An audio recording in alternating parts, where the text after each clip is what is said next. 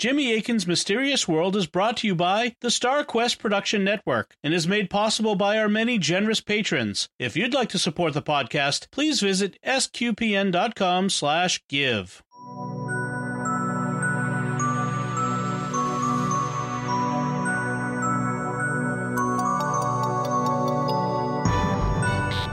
You're listening to episode 234A of Jimmy Akin's Mysterious World, where we look at mysteries from the twin perspectives of faith and reason. In this episode, we're talking about your mysterious feedback on some of our recent episodes. I'm Dom Bettinelli, and joining me today is Jimmy Akin. Hey, Jimmy. Howdy, Dom. So, Jimmy, I want to start with a bit of video feedback that we got from a listener who is in some place that a lot of people will recognize, and here we go. Hey Jimmy, howdy Dom. Greetings from beautiful Vatican City. I just wanted to tell you that I love Jimmy Akin's Mysterious World. You guys are the highlight of my Friday. Thank you so much for doing what you do. And I want to thank Paul for sending us some video from St. Peter's Square. That's awesome. Hope you had Paul mentioned by email that he was there visiting, and so hope you had a great visit. And thank you very much for sending us the video feedback, because video exists now. This is the 21st century, so people can send us video feedback. Yes, awesome. Thank you, Paul. So our first bit of feedback is general feedback, and this comes from an anonymous listener as an audio feedback. I've been binge watching your show because I discovered it recently, and I really have enjoyed it. And I find your perspective very interesting. And so I had an idea for a possible episode. I was thinking about, I just remembered Phineas Gage, the man from the 1800s railroad worker who had a spike fly through his skull after an explosion happened and destroyed part of his brain, and he suffered brain damage. However, he survived and was basically the same person functionally. However, his personality changed, and he lost his job afterwards because he became, very profane and mean-spirited. But he survived, and I thought that was interesting. And so I want you to do an episode on sort of brain damage, and with your sort of faith and reason perspective, which I love, is like, how does that affect your status of grace, and I think there's a lot to say about the faith perspective on that, obviously. And so you've touched on it in the past, and there's other examples. There's the Texas, University of Texas bell tower shooter who had like a tumor in his brain and caused him to commit a massacre. And so what does the physical effects on the brain, causing you to do immoral things, how does that play into your free will and grace, and how does God view that? I think that would be a super interesting thing, and that could be multiple episodes. I think there's a lot to say on that. So anyway, just an idea to spark your imagination, but keep up the good work, Jimmy, and I very much enjoyed the show. I find it very interesting. Thank you very much. I've been planning to do a show covering Phineas Gage for a long time, so we'll definitely be talking about him in the future.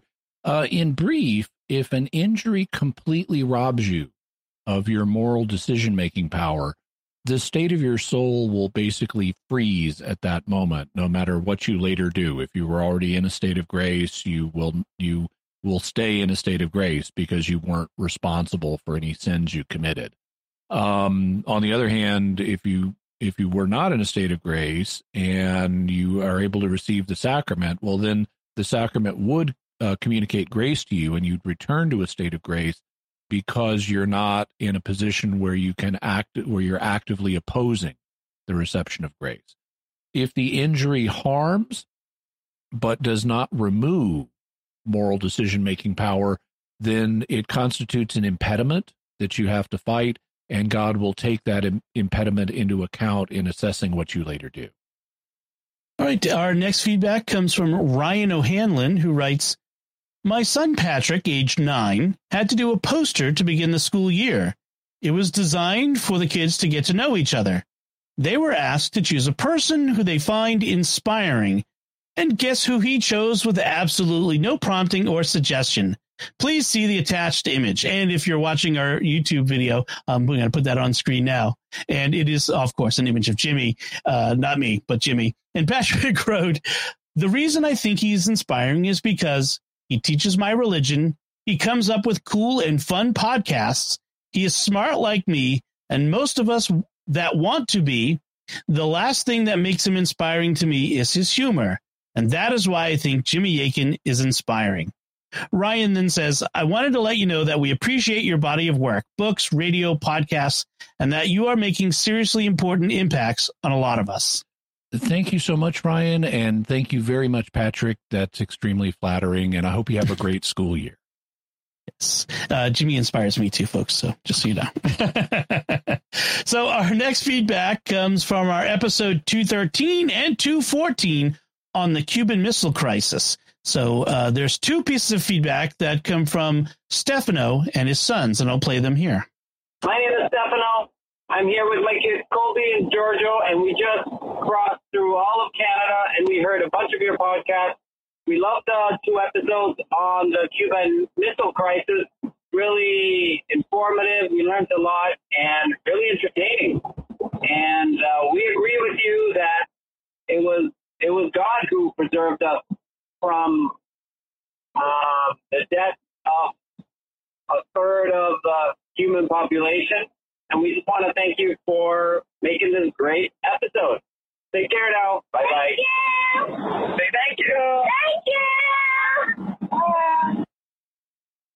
Hey, Jimmy, this is Stefano and Colby and Giorgio again. We did have a theory, which is when President Kennedy was telling Khrushchev that he had to get his offensive weapons out of Cuba, and Khrushchev just was saying, no, there's just defensive weapons. We think that Khrushchev was actually referring to his shoe. It was the shoe-banging weapon, which is typically a defensive one, in which somebody approaches you on your desk at the UN. You want to get him away, and you bang his fingers with the heel of your shoe on the desk. So our theory is that he was referring to that. So he wasn't actually lying when he said, no, these are defensive weapons. It was just a misunderstanding. Kennedy was talking about the missile, and Khrushchev was talking about the heel of his shoe. Let us know what you think. Thank you, Jimmy. Well, I think it's a very interesting theory, and I would be very happy if in the future all conflict was confined to simply banging people's fingers with shoes. So our next feedback comes from patron Jason Edwards on Patreon, who writes, loved this episode. I'm just old enough, born in 1977, to remember the last few years of the Cold War, and have always been fascinated by the imagery, propaganda, spies, etc. of the conflict. So scary, bizarre, brilliant, and intriguing all at once. After 9/11, I said to a friend of mine that I missed having an enemy like the Soviet Union, because with the terrorists we were now facing, we'd lost an enemy that cared about mutually assured destruction, or MAD. I remember listening to an audiobook that explained how some of the spies that leaked our A-bomb tech to the Soviets justified their treason by saying they did it to ensure that with MAD on the table, the world would avoid nuclear war. They believed that if we were the only ones with the bomb, we'd use it again, since we had already used it before. Interesting theory. Yeah, interestingly, President Eisenhower was surprisingly sympathetic to this point of view, and he ordered the release of a lot of information that had previously been nuclear secrets. We'll also be talking about the atomic spies in future episodes. Joe Stembler writes via email, thank you for your episode 214 story about the potential starts to nuclear war on Black Saturday. These are details I never knew. There's a lot to be said about the fragility of the world. Shortly after hearing it, I ran across an article that mentions Soviet atmospheric nuclear test 184 over Kazakhstan on October 22, 1962. The electromagnetic pulse caused power system failures and power plant fires. It's also possible that the EMP may have damaged the Sputnik 22 Mars flyby launch system, causing an upper stage failure during launch 2 days later that produced debris in orbit that was, quote, momentarily feared to be the start of a Soviet nuclear ICBM attack, end quote. Too much for my mind. I'll just thank God for each day. Yeah, some of the nuclear tests that were done by both sides resulted in much bigger explosions than were intended. And there have been other close calls with nuclear war, some of which we'll be talking about in the future. Chad Bailey writes on Facebook, terrific show as always. One topic I would love to hear you address. How and when, if at all, can nuclear weapons be reconciled with Catholic just war doctrine? I would also include strategic bombing of a non-nuclear type, such as the firebombing of Tokyo. Thanks for a wonderful show, as always. Well, briefly, deliberately targeting civilians is always wrong, whether you're targeting them by nuclear or non-nuclear means, such as firebombing. Therefore, deliberately targeting civilians for nuking or incendiary destruction or any other kind of destruction is just wrong. However, civilian deaths can be tolerated if the actual target is a military one of greater value. Therefore, there are, in principle, some targets that could be of such high value that it could justify the undesirable but foreseen side effect of a significant number of civilian deaths, regardless of the means that cause them. It's not like nukes are somehow different than everything else. They're just a different means of destruction. They're a bomb. And so the same principles that apply to other bombs apply to nukes as well. Jean Rudiger Lorenz on Facebook writes, I was 6 years old when this occurred and was living in the suburbs of Washington, D.C. Many of my neighbors built themselves fallout shelters in their backyards. My dad didn't, though, as I think he was a fatalist and felt that if there was ever a need of a shelter, the life afterwards for survivors wouldn't be worth living. Yeah, and many people have been of that opinion, that in the wake of a nuclear war, the survivors would envy the dead. And so not everybody wanted to take the precautions of things like building fallout shelters. Christopher Johnson writes on YouTube, I would love to believe that artificial wombs could be a game changer for the abortion debate, but I'd thought that church teaching and or the natural law principles that undergird it was against the use of artificial wombs. I know, and you've reiterated this, that the church does oppose in vitro fertilization. Would artificial wombs perhaps be different because the actual conception happened normally and naturally? Or is it also a problem for a child to not be born in the normal and natural way? Well, a normal natural birth is not absolutely morally required. The church has never had a problem, for example, with cesarean sections. And those are not normal natural births. We also already have artificial wombs. The incubators that we use to keep premature babies alive are generation 1 artificial wombs, and they're getting better all the time. The key distinction, as you indicate, is not the way in which the child is delivered or incubated, but the way it's conceived, which does need to be a normal natural conception, although it can be assisted by medical technology. What it cannot be is replaced by medical technology, which is what happens in vitro fertilization. Blake Sutherland writes on YouTube, the Cuban Missile Crisis was instigated by Kennedy placing Jupiter missiles in Turkey and Italy in 1961. The Soviets were only reacting to that deployment. I personally think JFK is the most overrated president in U.S. history and was very reckless in his personal and public life. I don't get how people could admire the guy after he bungled the world to the brink of nuclear destruction. It is a legitimate point of view to argue that the Cuban Missile Crisis was the product of Kennedy's missteps. That's a position that people can argue for or against, although we don't have any evidence that I'm aware of that he actively foresaw that the Cuban Missile Crisis would happen. He was very reckless in his personal life, and I'll leave it to others to judge how he did professionally as president. Maria from Adelaide, South Australia, writes on YouTube, it is said that we are all put on this earth for a reason. It seems from your research of the Cuban Missile Crisis that John F. Kennedy, as flawed as he was placed by God to be president of the USA at that time in history to stop the nuclear holocaust that would have ensued had anyone else been in charge. I was 12 years old and growing up in Scotland at that time, so there was no awareness of what was going on between the USA and the USSR where I was. Though there certainly would have been dire consequences for Scotland as well had anything happened. I'd just like to say how much I've been enjoying your podcasts and YouTube videos.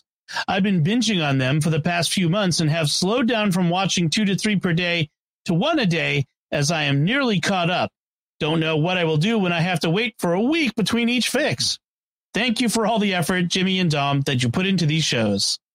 Thank you. And we're now throwing in some bonus episodes like this one into the mix. So actually, we're doing more than an episode every Friday now. And also, be sure, if you haven't already, be sure and subscribe to get the additional videos I do.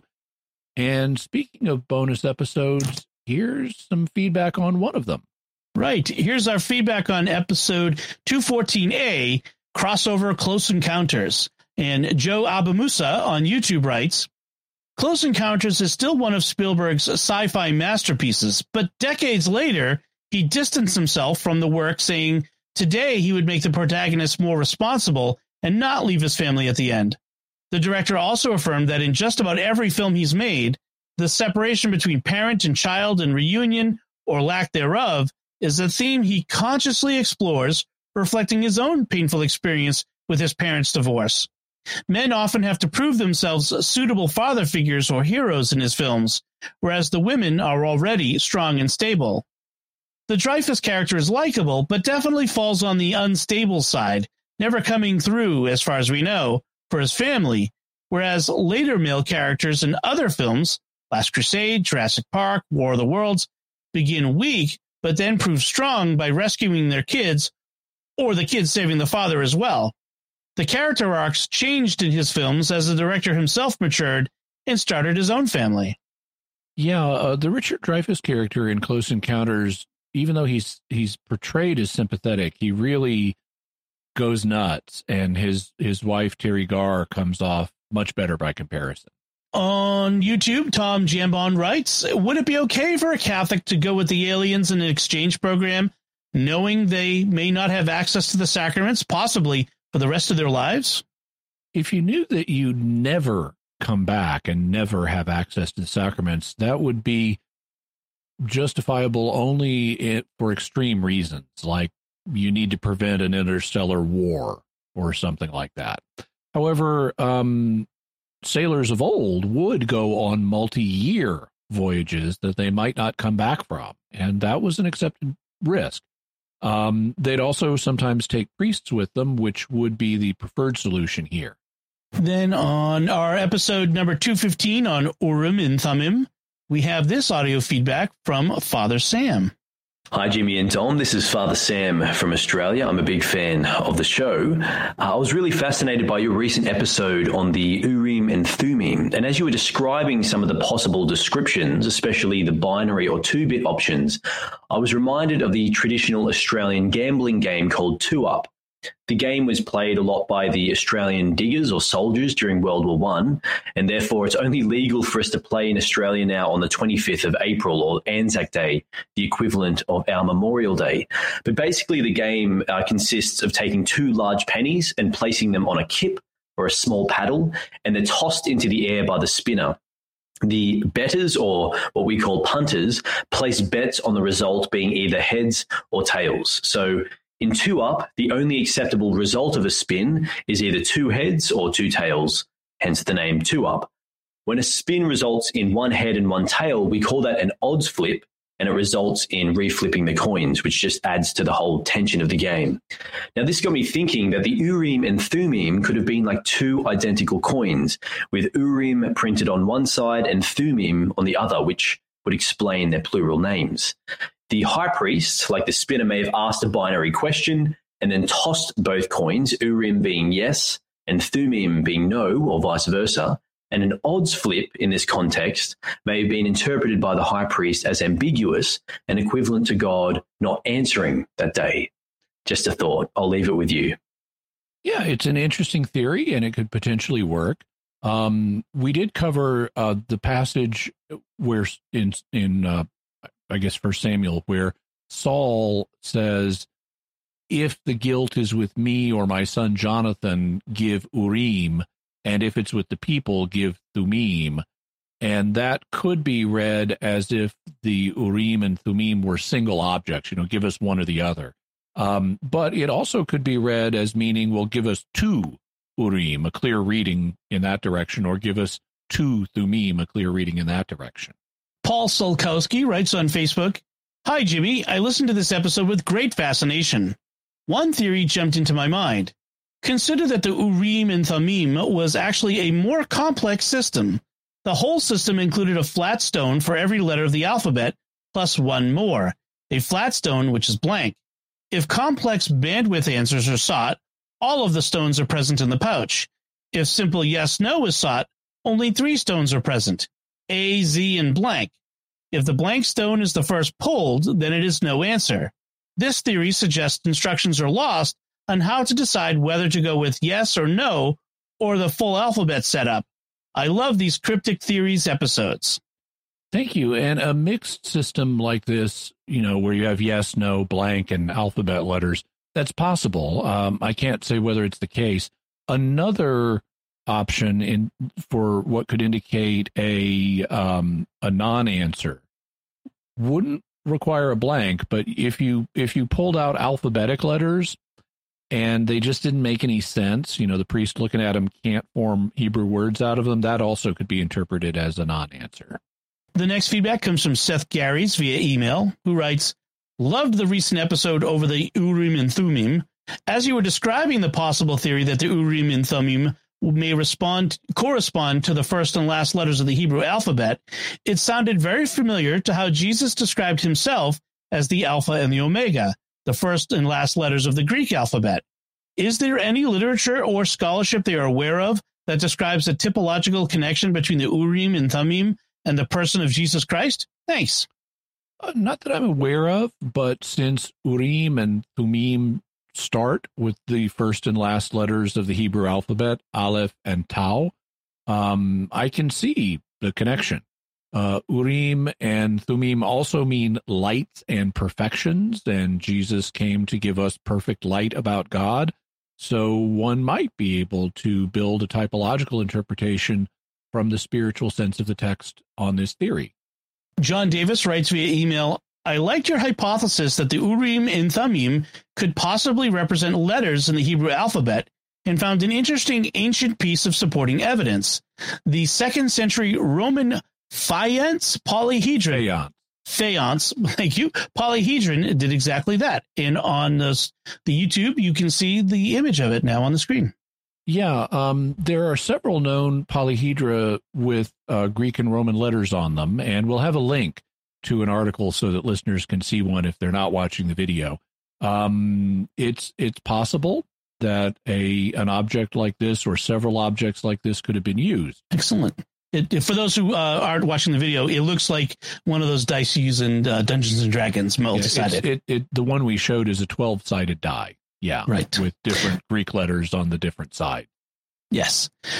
Then Samantha Bice on YouTube writes, "I always wonder who thought of this stuff first, like creating dye from snail slime." My guess would be that it was somebody who was cutting up a snail or otherwise wrestling with one and got the purple slime all over their hands, and then they wiped their hands on something and found maybe their clothes, maybe a piece of wood, but they then found that the purple was hard to get off again. That's a good theory. Zekadan on YouTube writes, "Assuming that the Urim and Thummim did give more complex answers than yes or no, it seems to me that they might have been a kind of lithomancy. The priest would cast the stones and then interpret the message from God based on possibly several factors, such as position and location, if they're reflecting light, and where they landed. There could be a stone for every tribe, and it could also be that the number of stones used changed based on the kind of question asked. For example, if it was a yes or no question, maybe few stones were used, but more complex questions could have used more stones. As far as interpreting them, I'm sure there were some guidelines, but of course, it's mainly up to the priest to interpret the answer." Yeah, there were many similar methods of obtaining knowledge like this in the ancient world, and there continue to be in various tribes today. I took a whole course from the Ryan Education Institute on paranthropology or paranormal anthropology, where we looked at such methods. Anthropologically speaking, the Urim and Thummim would be classified as lithomancy if they were stones. Lithos is the Greek word for stone, and they may well have been stones. So this could have been a form of lithomancy. However, they also could have been something else like bones, because bones are sometimes used this way as well. And in that case, it wouldn't be lithomancy, but osteomancy. David Kelly wrote on our Discord, I think I imagined the Urim and Thummim to be something like dreidels with a few sides. What I don't get is why they appeared to be used so infrequently. If you had a direct connection to infallible answers, wouldn't you use them all the time? Were there some regulations about who and in what circumstances you could use them? Did they think that God would get upset if they were used too much? You do see this pattern where they're using them early on, like in the United Monarchy under David and Solomon, and then it kind of falls off, and after the Babylonian exile, they don't seem to be using them anymore. They were associated with the priesthood, and so it was likely that only the high priest could use them, and he kept them in a pouch on his priestly garments. But in those later centuries after the United Monarchy, but before the Babylonian exile, the high priesthood became corrupt for significant periods and started worshiping other gods as well as Yahweh. So that may have contributed to the decline of the method's use, since they were now worshiping additional gods and not consulting Yahweh as much during part of their history before the Babylonian exile. And then during the Babylonian exile, you didn't have a functioning high priesthood, and by that point, the information of how to use them might have been lost. Now we have feedback coming from episode 216 on Robert Riggy. Rob writes on Facebook, I wonder if there's a name for a phenomena in which people believe they are friends with someone because they feel like they get to know them very well. I've had this feeling listening to Jimmy Akin so much and then realizing he doesn't know who I am. Maybe Riggy listened to Father Michael so much she thought the same. But I do know who you are, Rob. Among other things, you're our mysterious feedback coordinator, and thank you very much for all the work you do for the show.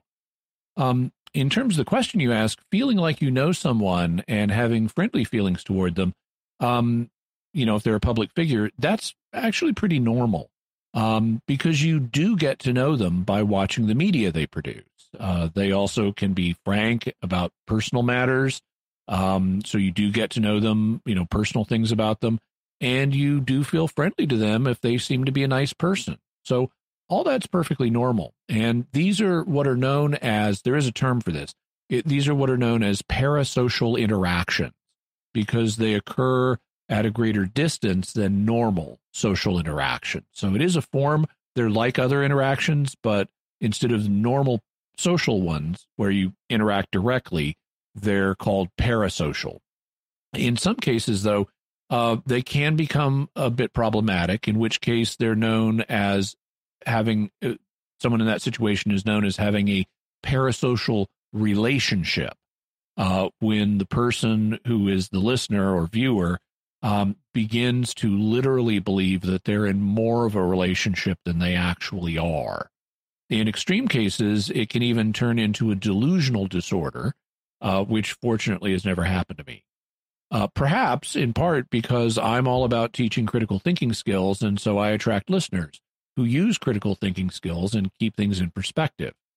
And it's perfectly natural for regular listeners to feel like they know me because I try to be open and honest, and so I am letting people get to know me. And hopefully they'll feel friendly towards me as well, just like I feel friendly towards listeners. So that's all perfectly normal. Robert Niederman wrote on Facebook, this is basically an interview episode, but it's way easier to listen to than previous interview episodes. I chalk it up to a narrower topic, better editing, and less rambly guest. It's another example of the show improving more and more over time. Great work. Also, I tried to keep an open mind like Jimmy here, but right from the start, the alarm bells were going off. I expected to learn that his name wasn't even Robert Riggy. Yeah, he's something, and there are lots of alarm bells, and so yeah, for me too.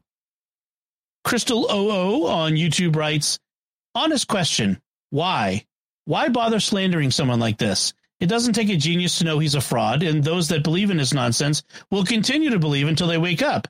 It seems like a silly thing to waste a few hours on.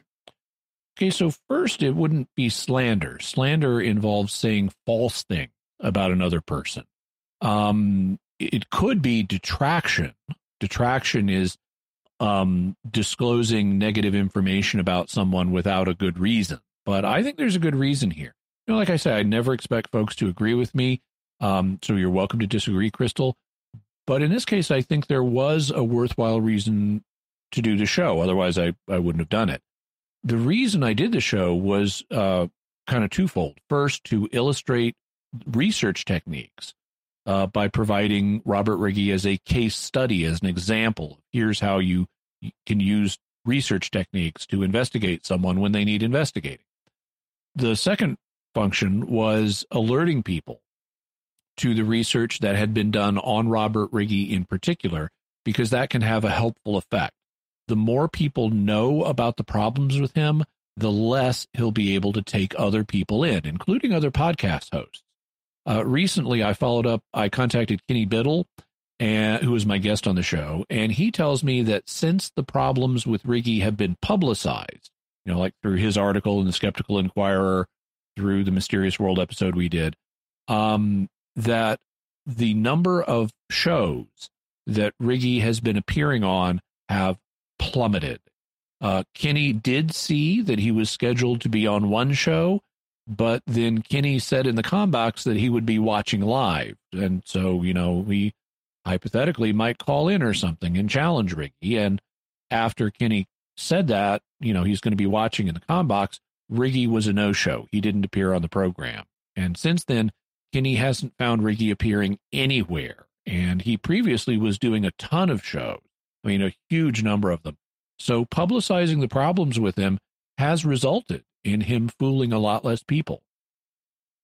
Felix Lopez writes on Facebook, I hope there's some kind of legal action being taken on this guy. He's probably breaking the law and claiming to be a licensed medical practitioner. Could at least the persons and entities he claims were associated with him do something for his false claims about them? Yeah, potentially they could. He also has potential legal exposure, especially in the jurisdiction in which he lives. And the publicization of the problems with his claims may also lead the authorities to initiate some kind of action on his case. Sam Shackelford writes on Facebook, I was definitely put off by the length of this episode until I started listening. I did the whole podcast in one sitting. Nice job. Glad you enjoyed it, Sam. Yeah, there can be a kind of slow burn effect at times. Often what I will do is try to begin an episode with a gripping, vivid story. And then we can back up and look at the background and so forth. But when you've got a twist coming, like this guy is a total liar, it's hard to start with the gripping part of the story because you're holding back the twist. That's right. Joyce the Trucker wrote on YouTube, just the claims he makes sound like recycled fertilizer. Some of what he cites as credentials are blatantly New Age hooey, and as a convert to Catholicism by way of Wicca and the New Age movement, red flags and alarms went off right away. Yeah, as I said, for me too, as soon as I started reading about, as soon as I started not reading, but watching Riggi, I after Kenny asked me to check him out and give him an opinion, it's like, wow, this guy there is so much wrong here. Here's some feedback on episode 217, which was a Weird Questions episode, also from Joyce the Trucker, who wrote, so if Jesus and Mary and possibly one or two Old Testament saints are bodily in heaven, then doesn't heaven have to have some physical aspect to it? How can heaven be a purely spiritual state of blissful unity with God, worshiping him, if there are at least a few physical people in heaven? I'm confused. Yeah, heaven must have an aspect to it that at least allows it to receive bodies. That capacity may be space, as we understand it, since for us bodies exist in space, or it could be something else, but not space as we understand it. But it has to at least have the capacity to receive bodies. This next group of feedback comes from episodes 218 and 219 on Kabbalah. Michael McFall on Facebook wrote, great two-part episode. Anything that attracts Hollywood types comes under immediate suspicion with me. I appreciate how you reviewed its major teachings and tenets and explained how some conflict with Catholic teachings. Great learning experience for me. Glad you enjoyed it, Michael. It was a lot of fun for me, too, to speak with Dr. Justin Sledge. Fidei Hortos wrote on Facebook, I was really intrigued by the mention in the second part of the 10 Edomite kings that in Kabbalistic thought became demons and servants of evil, and who were thought to drift between this world and the spiritual realm. Right away, I was struck by the resemblance between these and the 9 ring wraiths of the Lord of the Rings, how they were also once human kings who became demonic servants of Sauron and lived a shadowy existence both in this world and the hidden world visible to one who wore the Ring of Power. I wonder if Tolkien had this in mind when he formed these characters. Well, not as far as I know. I mean, he did draw on mythological themes in writing The Lord of the Rings, but my impression is that he was drawing much more on Northern European mythological ideas, like from Scandinavia and Iceland and places like that. But I'm not a Tolkien scholar, so I don't know for sure. Catherine wrote on Facebook, very good episode. Looking forward to part 2 next week. For those of us who aren't Jewish, it's interesting to learn more of their history as it pertains to their various denominations. So this Catherine happens to be my cousin, and so thanks. Glad you liked it, and always great to hear from you, Cousin Catherine. Joe M. writes via email, I enjoyed the Kabbalah episodes. I was left wondering what their view on the age of the world is. To me, they must have a young Earth/cosmos perspective, or still look at the universe through a 15th century lens. If creation was only around 6,000 years old, then our actions would not seem as disproportionate in repairing a fragmented Godhead. However, if the universe is 13 billion years old, our actions and even lifespan seem so disproportionate to a Godhead of such a large creation. Yeah, I understand the appeal of this line of thinking. I'm afraid that I haven't studied Kabbalistic views on the age of the cosmos, but I'll let you know if I find out more. Father Anthony wrote on Discord, this sounds great. I always wondered what the heck was up with Kabbalah and its relationship with esotericism. I never found a way to research it well without falling into reading some kind of New Age tract. Glad that Jimmy wants to tackle the issue with a professor. Yeah, Dr. Sledge was a great guest, and he will be back in the future to talk about more esoteric topics involving Judaism and possibly Christianity as well. Paulina Margasinska writes via email, I've listened to the Kabbalah episodes. I don't know if this would be interesting for you, but the word Kabbalah came into common use in the Polish language as Kabała, which looks like it has an L in it, but it's pronounced Kabała. Of course, it must have come to common use because of the history of my country and the many Jewish communities living here. In addition to the standard meaning of what Kabbalah is, in common use, it also means a complicated problem or situation with many intertwined facts and hard to solve. So you can use this word, for example, as an exclamation when you find yourself in or hear of this kind of situation. Polish dictionaries also list this word to mean a kind of divination using cards, but I've never heard it used that way. Thank you for these episodes. Now I know where this word came from. Well, thank you very much, Paulina. It's great to learn about other languages and great to hear from a listener from Poland. Also, now I know that if I find myself confronting a perplexing or complex situation, I can just use an interjection and say, Kabbalah. Eric Dilly writes on YouTube, Kabbalah technically isn't Jewish. The word Kabbalah is Jewish, but that doesn't mean it belongs to any race or country. That's like saying quantum physics is English because the word is English. Kabbalah is a form of metaphysical science. It's an adaptation of Hermeticism. Jewish mystics took the philosophy of Hermeticism, mixed in their myths and traditions, and called it Kabbalah. Yeah, so people of any belief system can adopt elements from other belief systems, and in religion, this is known as syncretism. In describing Kabbalah as a form of Jewish mysticism, Dr. Sledge and I were speaking of its historical origin and where it's most commonly practiced. But we also did notice and discuss non-Jewish forms of Kabbalah, including Christian Kabbalah in schools of Christian esotericism going back a few centuries, and also modern pop Kabbalah. Cameron Byers writes on YouTube, Dr. Sledge mentioned burying sacred texts in a graveyard. I've never heard of this practice.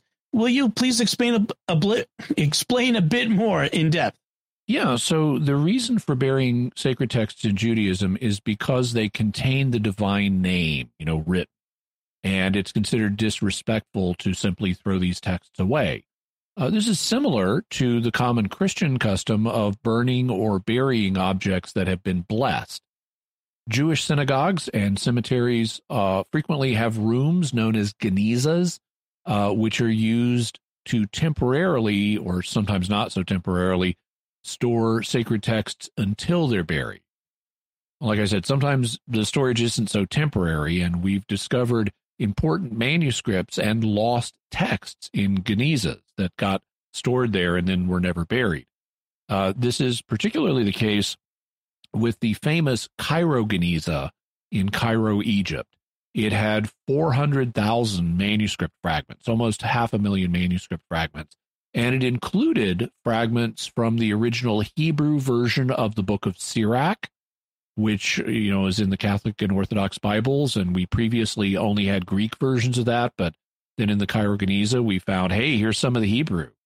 It also had fragments from the Damascus document and other fragments that were later found among the Dead Sea Scrolls in Israel. So the practice of burying books with the sacred name in Judaism is one that, and the associated custom of storing them in genizas is one that has enriched scholarly knowledge of ancient literature. Butner writes on YouTube, I was originally quite bored with this. I enjoy specific ghost stories and the examination of them. However, at some point, I could not stop listening and even listened a second time. Thank you, SQPN, for another fascinating show. Thank you, Butner. That's something that a lot of listeners have commented on, that sometimes something they may think, oh, this isn't going to be to my taste, or I've never heard of this. Why would this be interesting? And then they find that they really get interested as we go along. And that's the way it is for me. I wouldn't do an episode if I didn't find it fascinating. So hopefully that enthusiasm and experience will transfer to the audience as well. Irony Matt on YouTube writes, fascinating episode. I very much appreciate the forthright nature of your guest. And also, I'd be remiss to mention, a straightforward rendering of what the Talmud is. This is the first I've seen it clearly described as commentary on the Mishnah, on top of the Mishnah being clearly described as oral teachings written later. Maybe I was just looking in all the wrong places, but there sure seems to be a lot of confusion floating around about those terms. Yes, they are unfamiliar terms to many people, and I've encountered, problematic descriptions of what they are as well. But Dr. Sledge is a careful and knowledgeable scholar, and I myself also always try to explain the Mishnah and the Talmud in an accurate way. Deb Scalisi on YouTube writes, great show. Dr. Sledge is a great guest, and the repartee between Jimmy and this guest was fantastic. Thank you both for such a great conversation. I would love to hear him again as a guest. He'll definitely be invited back. Among other things, I'm thinking about inviting him back for shows about Shabbatai Tzvi, who was a false messiah, the most famous, and also an episode about Dybbuk, which are human spirits that come back and possess people. So ghosts that possess people. So our next feedback comes from episode 220 on Eucharistic miracles, and it is audio feedback, which I will play now. This is Daniel. I was I got somewhat disappointed in your recent Eucharistic miracles, maybe very disappointed, because it seems all you did was read a book or two and assume that it was 100% true, and never deal with the objection that the author may be lying to you or exaggerating or gullible and presenting as true claims that he did not verify, etc. You sort of just assumed that everything in the book was true and went from there. And so the entire episode is not useful for any skeptic and is only useful for someone who's wanting to believe that it's true, or not even that, but like gullible is a word that comes to mind for someone who just assumes that, if it's in a book, it must be true, right? I mean, so I was a bit surprised by that, since otherwise you are generally good with things in terms of, rational inquiry. So it seemed like a blind spot of sorts to just say, this guy's an Italian physician. We don't even know if he's a physician, but unless you know the guy, I mean, like, you've been to Italy, et cetera, you know where his office is. I mean, it's just, I don't know. You should have spent more time on that at least. How do we know we can even trust this guy, that anything he says is true, right? And similarly, you just declare, well, religious people wouldn't lie. You'd have to have grounds to believe that they would, to impugn the religious people. But, it's easy to say that they want money and for whatever reason, right? I mean, like, just wanted to share that. Thanks, bye. Okay, well, thank you very much for your feedback, Daniel. I'm sorry you were disappointed, but I hope I can explain the approach that I take. It is not possible for anyone, including me, to personally verify every single claim they encounter. At some point, we have to give at least provisional credence to what we're being told. That's foundational to human communication. We all have at least provisional trust in what is communicated to us, unless we have reason to doubt it, such as knowing that we're dealing with an unreliable source. I, therefore, will not be able to do detailed cross-examination of every single claim of every source that we use on the show. That would cause everything to grind to a halt, and shows would never come to an end, and I'd never be able to finish a script if I had to prove every single claim from the ground up. It would be like Russell and Whitehead's Principia Mathematica, where they literally took 379 pages to prove that 1 + 1 = 2. I'd never get scripts done at that rate. However, that doesn't mean that I'm uncritical about sources. I do not assume that something is true just because it's in a book. In fact, in the history of the show, we've looked at a number of books where I've analyzed it and said, don't trust anything this book says. This is a hoax. So I'm actually quite careful about sources, and that includes on this subject.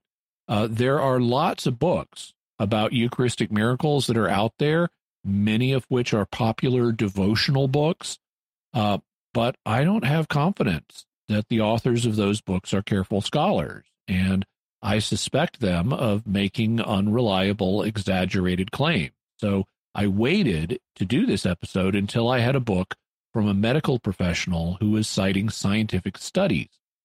Have I gone to Italy and, personally insisted on seeing his medical diploma? Well, no, I haven't. But as before, nobody can check out all the claims of everybody. And Dr. Serafini and his medical credentials are known to both his Italian publisher and his English language publisher. And he is also listed as a physician on websites that I have checked. I have no reason to think that he's committing the crime of impersonating a doctor. Further, I did not say that religious people don't lie. They do. However, I can't just assume that someone is lying. I need evidence to accuse them of lying. And that's a principle I apply to everybody, whether they're religious or not.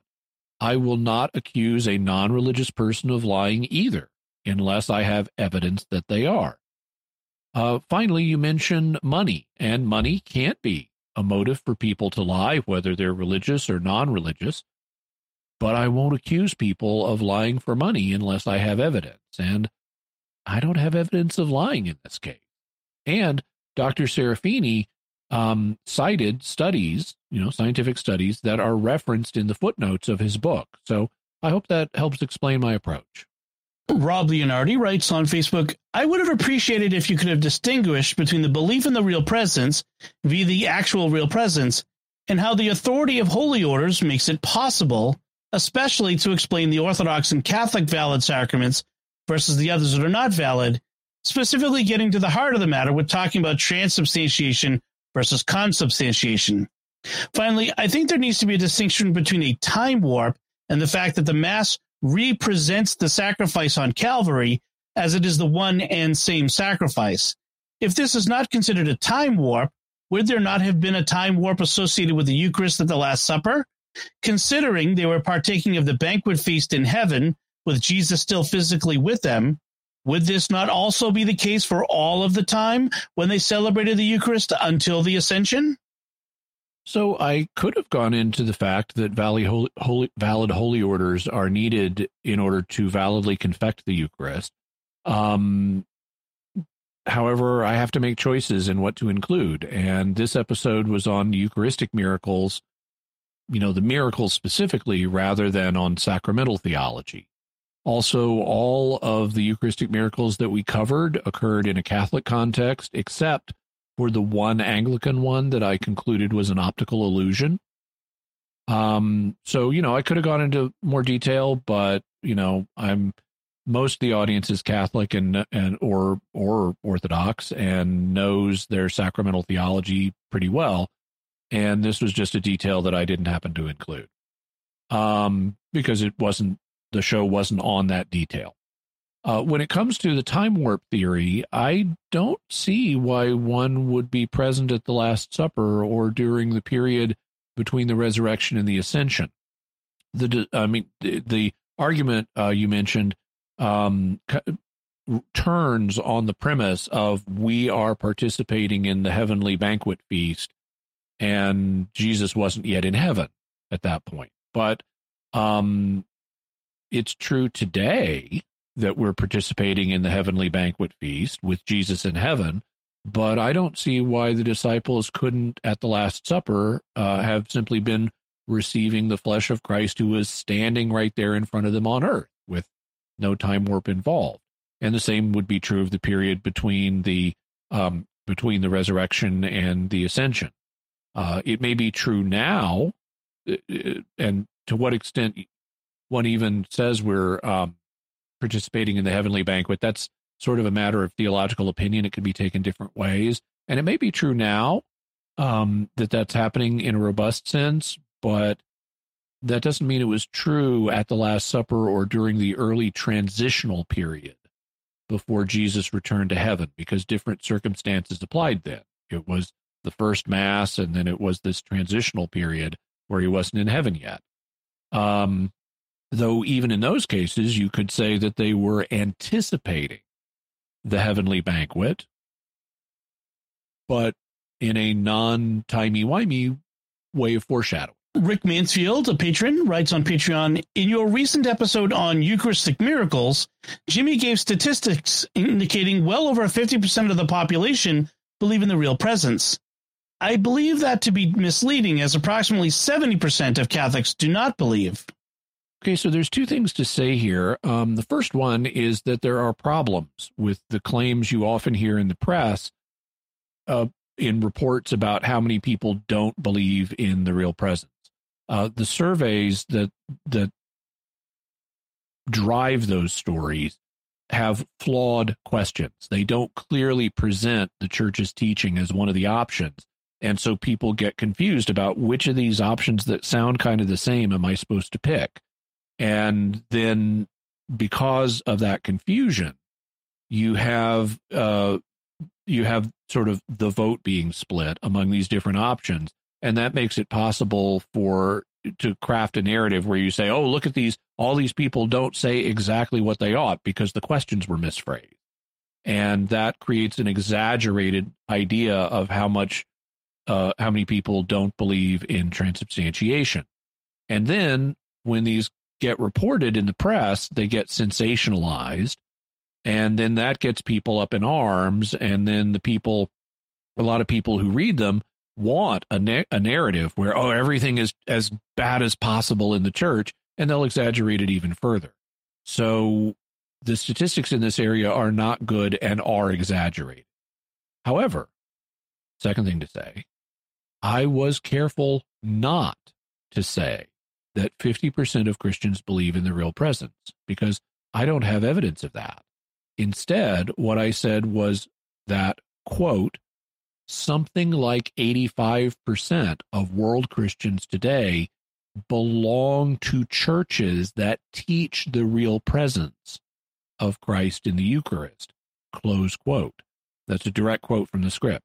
So I talked about how many people are affiliated with churches that teach the real presence, not necessarily transubstantiation, but some form of the real presence to their people.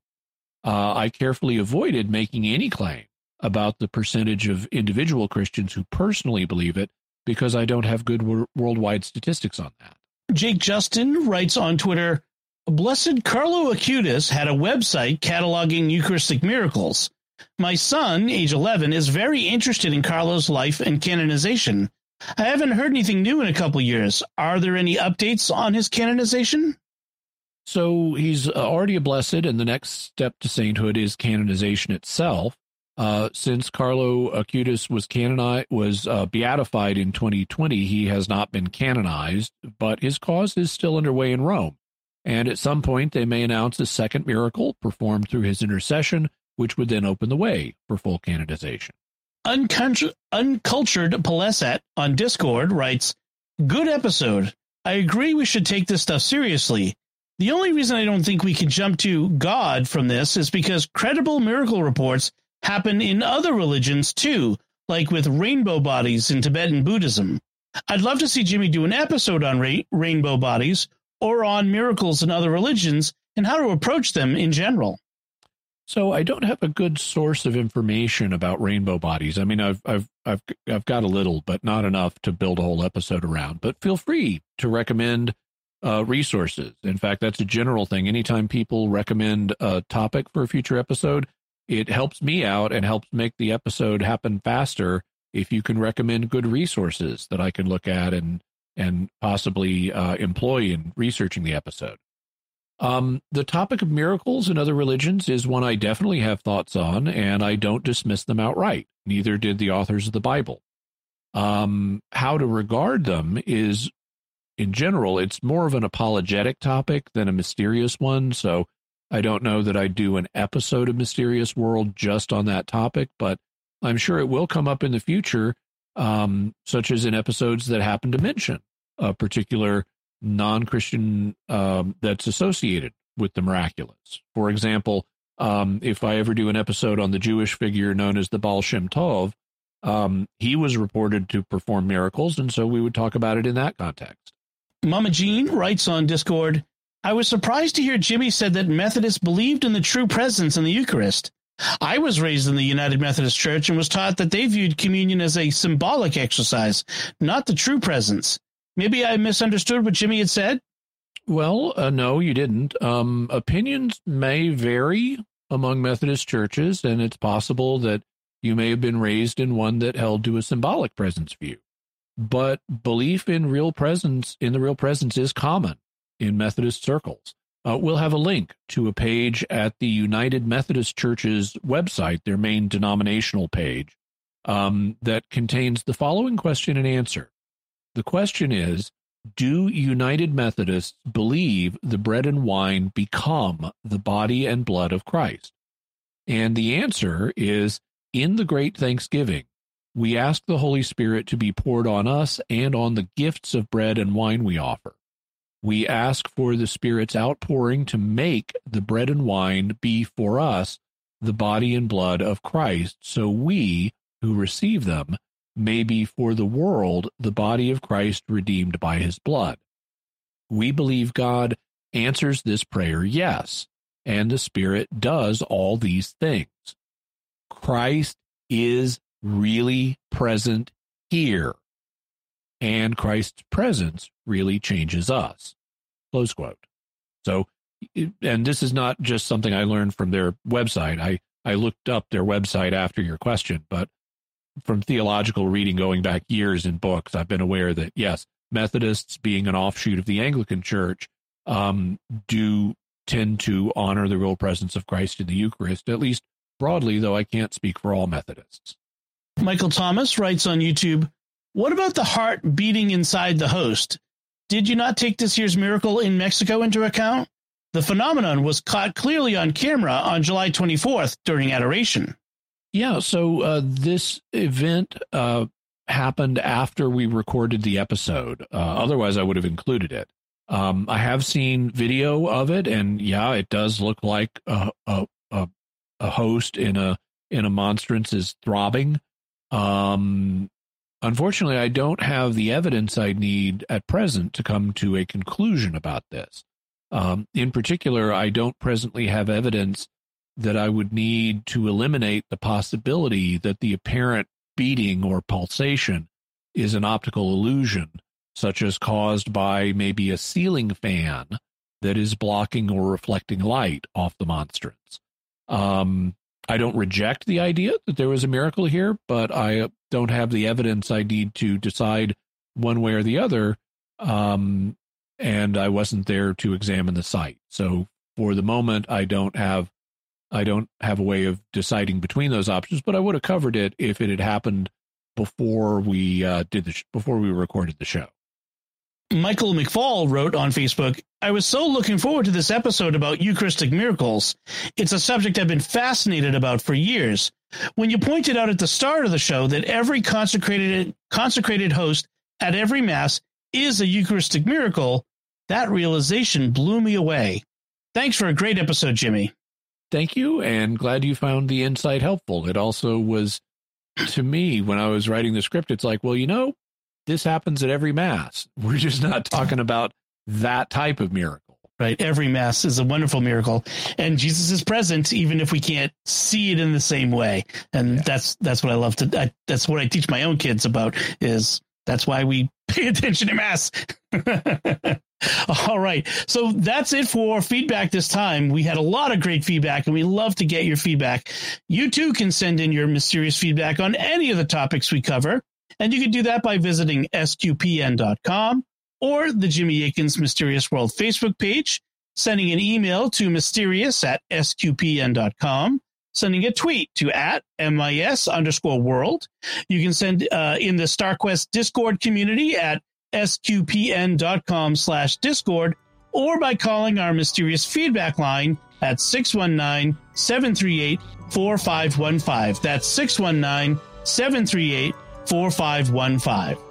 And be sure, if you haven't checked out the video version of Jimmy Akin's Mysterious World, go to my YouTube channel, youtube.com/Jimmy Akin. And while you're there, I'd really appreciate it if you'd subscribe and hit the bell notification so that you always get a notification whenever I produce a new video, whether it's for Mysterious World or whether it's something else. You'll find links to our notes on today's show at mysterious.fm/234A. And remember, to help us continue to produce the podcast, please visit sqpn.com/give.